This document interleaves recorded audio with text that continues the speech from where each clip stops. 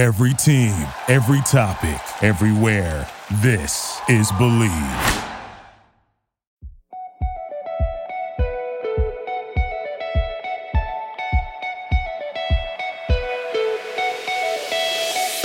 Welcome to Show Me How Good It Gets. I'm your host, Malvika.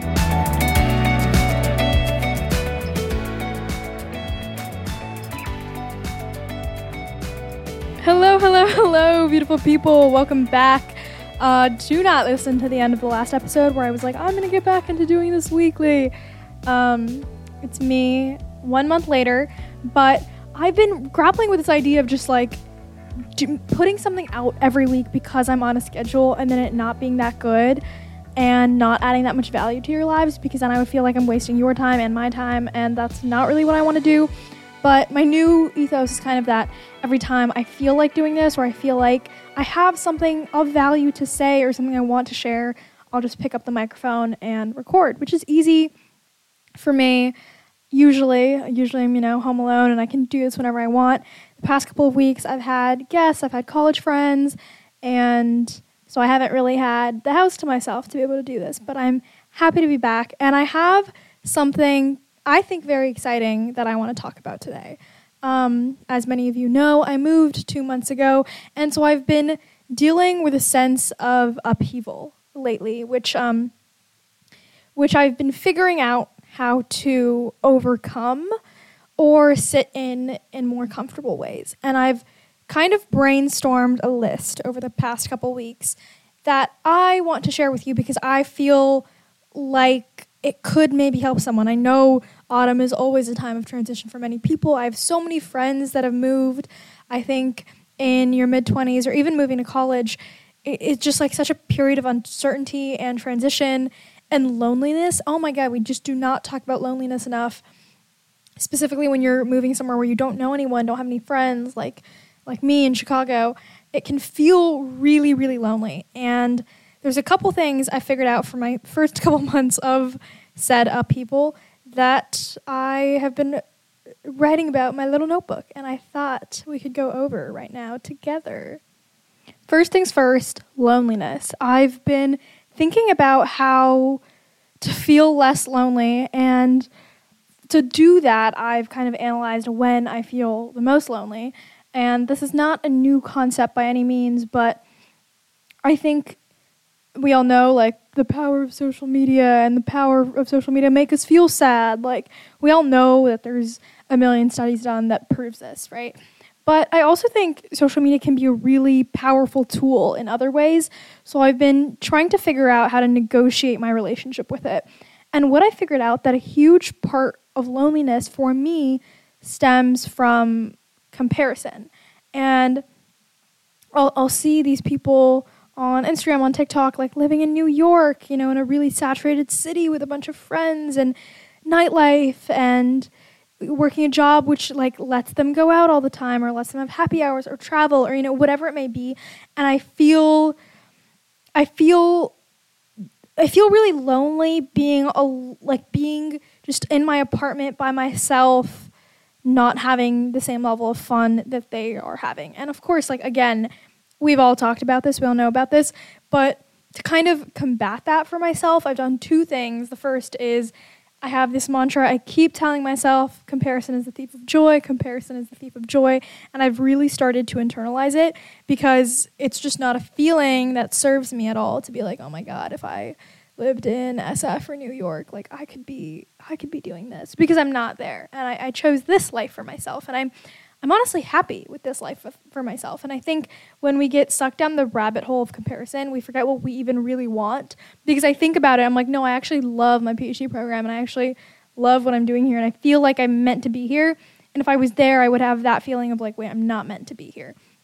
So that is one thing that really helps me, just saying that to myself: comparison is a thief of joy. I pinpoint the emotion, and then I'm just like, no, I can't be thinking like this because it doesn't serve me, and it makes me feel like crap. It really does. And then the second thing is mute people. Like, we have the power to mute them. And honestly, like, unfollow or block people too. But I realize sometimes when it's like your friends or someone, your acquaintances with, blocking is hard. But the mute button is magical. And there's so much discourse around like, oh, is it immature to unfollow people? I don't think it is.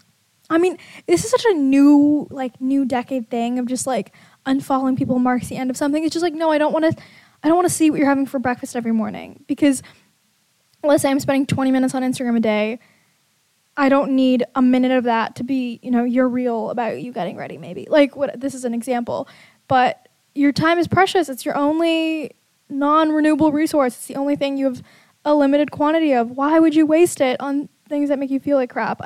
This is such an overdone thought, and I don't feel like I'm adding anything new to the conversation here, but I swear to you, the mute button is a magical, magical, magical thing. It has changed my life. So that's my big push.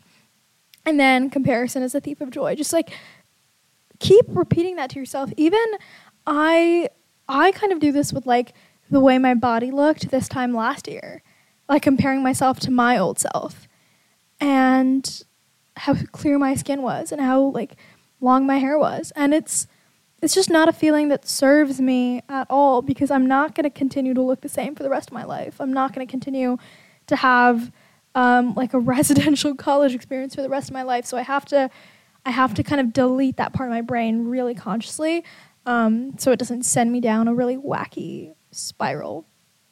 And then the next thing I really wanted to talk about was based off this book I've been reading, which I think has changed the way I'm living my day-to-day.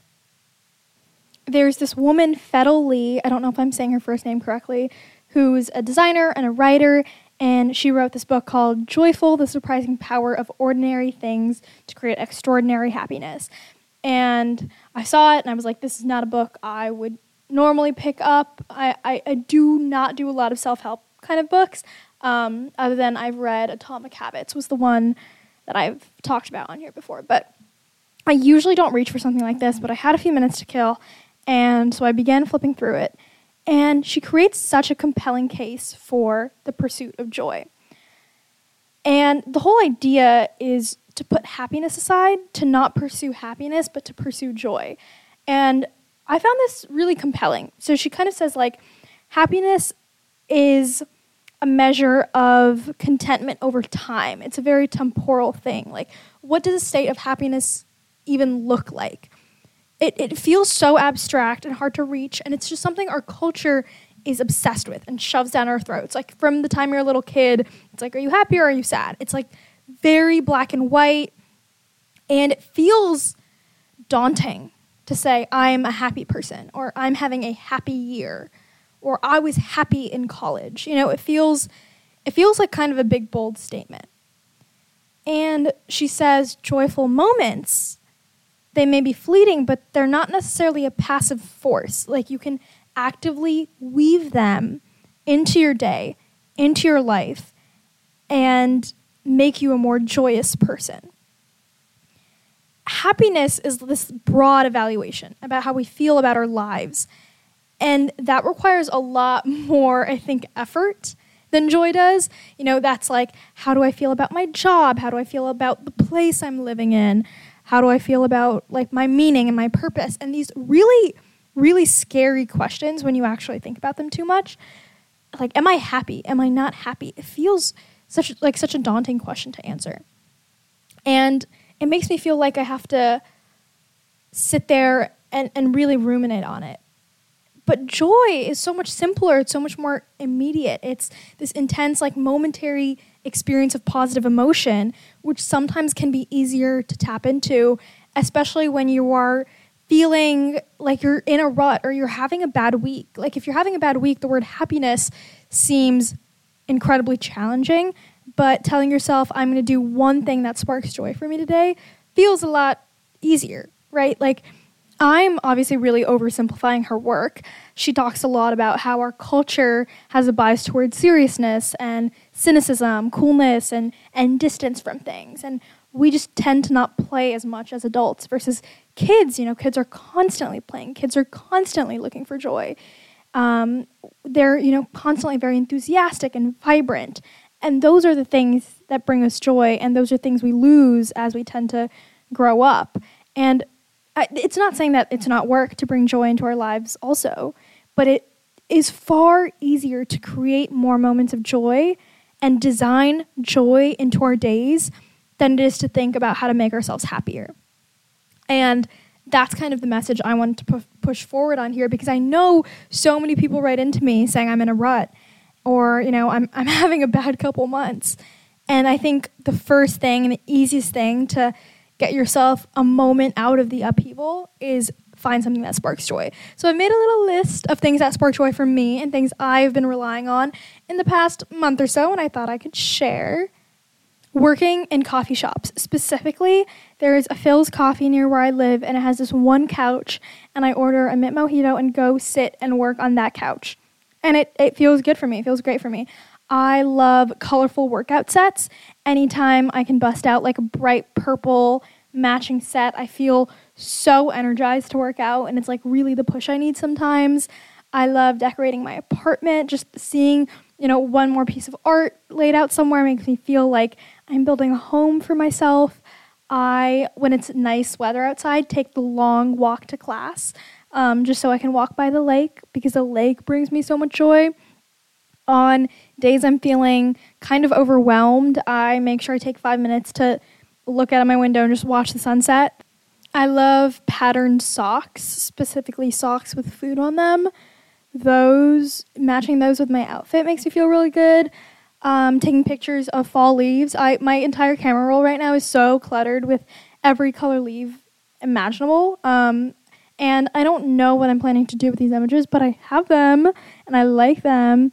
I sometimes, when I am going about my day, think about what dessert I'm going to eat at the end of the day, and I go pick it up, or that's going to be my treat once I finish my work. That is awesome for me. Reading in the sun when it's a good day out. Choosing which earrings I'm wearing with my outfit and coordinating that. See, just small things like this. And I wanted to do some research into ideas possibly other people could incorporate. So websites online said nature. Obviously, I live in a place where it's going to get cold in the winter, so sometimes I know that's not possible, in which case it said bringing plants inside can have some of those same effects, which is awesome. It said color and brightness, which, just like I said, my colorful workout clothes, just people who have bright red doors or sunflowers in their home, it's just something that can elicit joy very quickly. Symmetry, balance, repeating patterns was said a lot online. And one thing I will say is during the pandemic, my friend Annie and I used to go on long walks together, and we called them our therapy walks, which was a huge joy sparker for me. So if you live close to a friend, I highly, highly recommend it.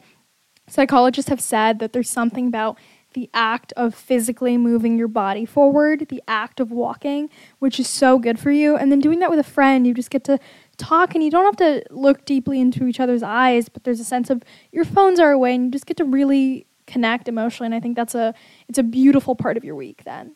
Her book also discusses that experiences of joy are super contagious and helps you recover from stress and helps you build a better community, because people like being around joyous people. So for me, as someone who's moved recently, I really want to be able to lean into that and be someone that people want to be friends with, of course. So I love this idea of pursuing joy. It feels doable for me. And if everyone's interested in learning more about this, it's a really good book, and talks a lot about just the cultural aversion to joy, which I find so interesting, because joy is often associated with women.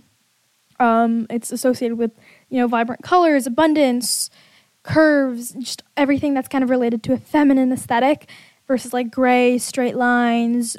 All of that is a lot more masculine. So it's often considered primitive or unsophisticated. Just a lot of things that women like, of course, are not given a lot of cultural capital, just pop music and things like that. Speaking of pop music, the Taylor Swift album. Okay, sorry, we're going to pivot. We're going to talk about the Taylor Swift album, and then I'm going to continue along with this conversation. But when it first came out, listened to it, at midnight, and I didn't love it immediately. I was really expecting kind of a Folklore, Evermore situation, and it was so poppy and rhymey that I I felt really overwhelmed. But now a few days later, I do love it. It's bringing me a lot of joy. Again, joy. Like a good playlist will do so much of that for me. A lot of joy. Okay, back to upheaval. Let me rearrange myself in bed. One sec. Also, by the way, right now, I'm sitting here with a Dunkin' iced refresher, which is also sparking a lot of joy. It's the way a lot of people talk about the McDonald's Sprite that courses through their veins. That is how I feel about the Dunkin' refreshers. It is the perfect pre-podcast drink for me because it is so sugary and really hypes me up to sit and talk alone into a microphone. Podcasting alone, by the way, you guys, is hard. It makes you feel a little bit crazy. You're just alone in a room, really chatting it up with yourself. But I think being an only child maybe prepared me for this very well. Anyways, the upheaval list. Number 3 is to become a regular. I'm talking have a coffee shop or a restaurant that you go to and people start to know you and know your face. I say this because obviously being surrounded by newness can be thrilling. You know, you're surrounded by new people and new restaurants and new smells, sights, sounds. Every day you can discover something new. But as much as I've been reveling in that constant stream of novelty, I like to have a little bit of regularity and routine. So I have certain places that I'll go to on repeat, certain places I'll sit and work at, which start to feel familiar, right? Because otherwise moving can feel like everything is so unfamiliar, and that has been really helping me. And then my last thing, which I guess could be separated into 2 points, is say yes to everything and don't wait for the perfect thing. My last living situation was as close to perfect as I could have imagined. I was living with my best friends, and it was so comfortable that I didn't need to say yes to other things, and now I'm having to, which is obviously challenging and uncomfortable, but has served me pretty well. It's rarely been the case where I go somewhere and I regret it. Even if I'm not having the best time, I'm making connections, I'm, forging relationships or whatever. And I know it's all easier said than done, but know that I'm doing it if you're also doing it, and I'm with you. It's hard, but things are getting better. Things are starting to feel more familiar for me here. I want this podcast to be a place where I'm validating feelings of incredible discomfort in the post-grad world, because as much as people talk about it, I don't think anything prepares you for living life with no guardrails. It's like whenever I went bowling as a kid, I would get those little things up where I couldn't get a gutter ball, and those have been taken away for the first time in my life, and it's terrifying. People I love, my friendships are all far, far away, and that's horrible. It's a horrible feeling. I am going to have Maya again on the pod soon because she's visiting me. We're going to be together and podcasting together, and I really want to do an episode on long-distance friendships because that has been such a challenge. One thing I'm working on is not texting my long-distance friends, hey, what's up? Or hey, how are you? How are you doing? Because those aren't texts that I feel confident in receiving because, again, they're so lofty, right? So what I've been doing is in my group chats, I'll send just like a picture of what I'm doing. It's like a group chat be real, or sending like a photo dump into one of my group chats, almost like an Instagram photo dump, but a lot more intimate. Or with one-on-one friendships, I've been doing this thing where instead of like, hey, how are you? Or like, I'm having a good week. These like really broad things. I'm like, here's this one new pair of shoes I got, or here is this one paper title I wrote, or just like this like if you're going on a date, like look at this date outfit, or which date outfit should I wear? These really specific things that you would talk about if you were in person together, just the really boring, lame, nitty-gritty stuff, I think is what keeps the long-distance friendships alive, and that's what I'm trying to lean into. So I guess the theme of this episode is kind of disregard all the big lofty things, because often they don't serve you and they just stress you out so much. Speaking of things that stress me out, I'm now realizing maybe I should not have had this Dunkin' refresher. I'm really, really hyped up on sugar, but speaking of things that stress me out, I deleted LinkedIn off my phone finally. Yay! Woo! Because it was awful for me. I would just doom scroll on there, and feel like crap about myself and start tearing up because everyone is so accomplished and talented. And that app and platform in general is just used to, flaunt what you're up to, which can be good in a lot of ways, but also I was just realizing made me feel so bad about what I was up to, which I shouldn't. Like I'm a PhD student, which has been my dream for so long, and now I'm doing it. Oh my God, that's another thing, is practicing a level of gratitude. One of my friends is actually applying to PhD programs right now and is in the application process. And as she's reading her application to me and talking about the interview process and how stressed out she is, I have to keep reminding myself I'm so grateful I'm on the other end of it. It's just such a catch-22 because once you get something, you're looking forward and you're looking at the next thing that's about to stress you out, and you never really get to be present and be like, oh, I'm so happy I'm here. So I'm trying to do that a lot more. Just think about, life right now is a little bit difficult, but it was so much more difficult when I was applying and had that degree of uncertainty setting on my head. So it feels better than that. And of course, that's not to say I don't still have uncertainty. I guess that's a normal part about life and growing up. Yesterday in one of my classes, we had a speaker come in who was awesome. By the way, I've loved every single speaker I've had in grad school so far.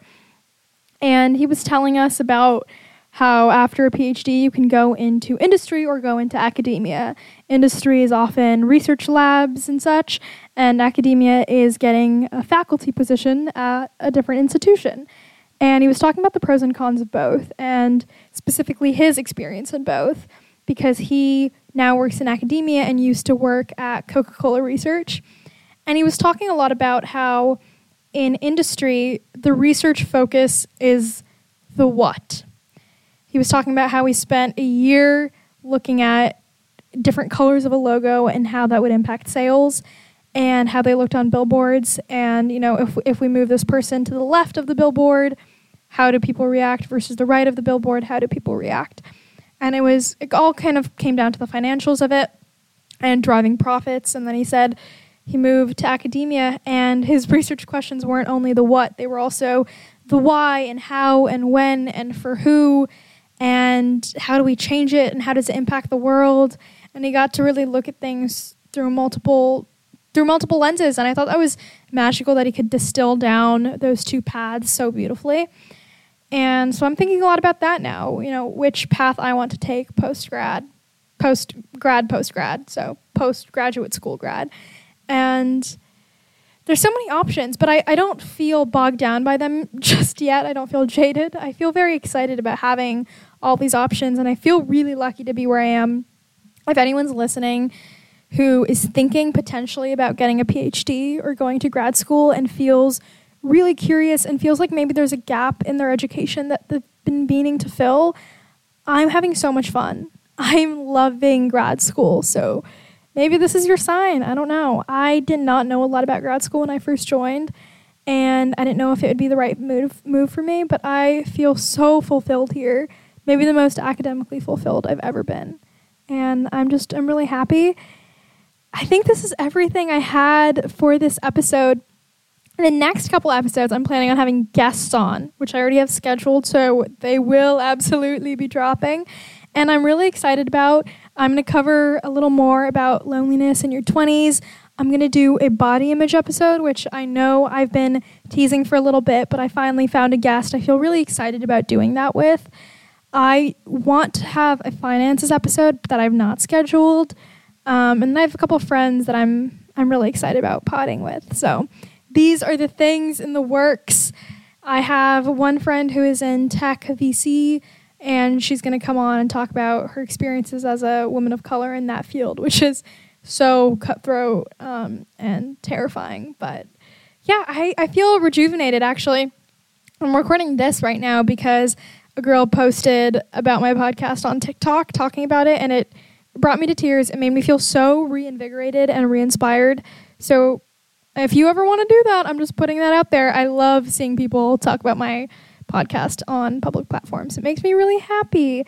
So if there's new guests, welcome. Oh my God, I didn't do a welcome at the beginning. I'm bad at my job. What can I say? Yeah, yeah, thank you guys for joining, for listening. This was a much chiller episode, or maybe a lot more hyper. I think I drank too much sugar, but I'm laying in bed talking to y'all, and it feels intimate for me. Does it feel intimate for you? All right, see you soon. Thank you for listening. Bye-bye. And that's a wrap. Thank you guys for hanging out with me and listening to this week's episode. If you want more, follow at Show Me How Good It Gets podcast. I read all the DMs I get on there. And then my personal Instagram account is at MalvikaBot, and my TikTok is at MalTalks.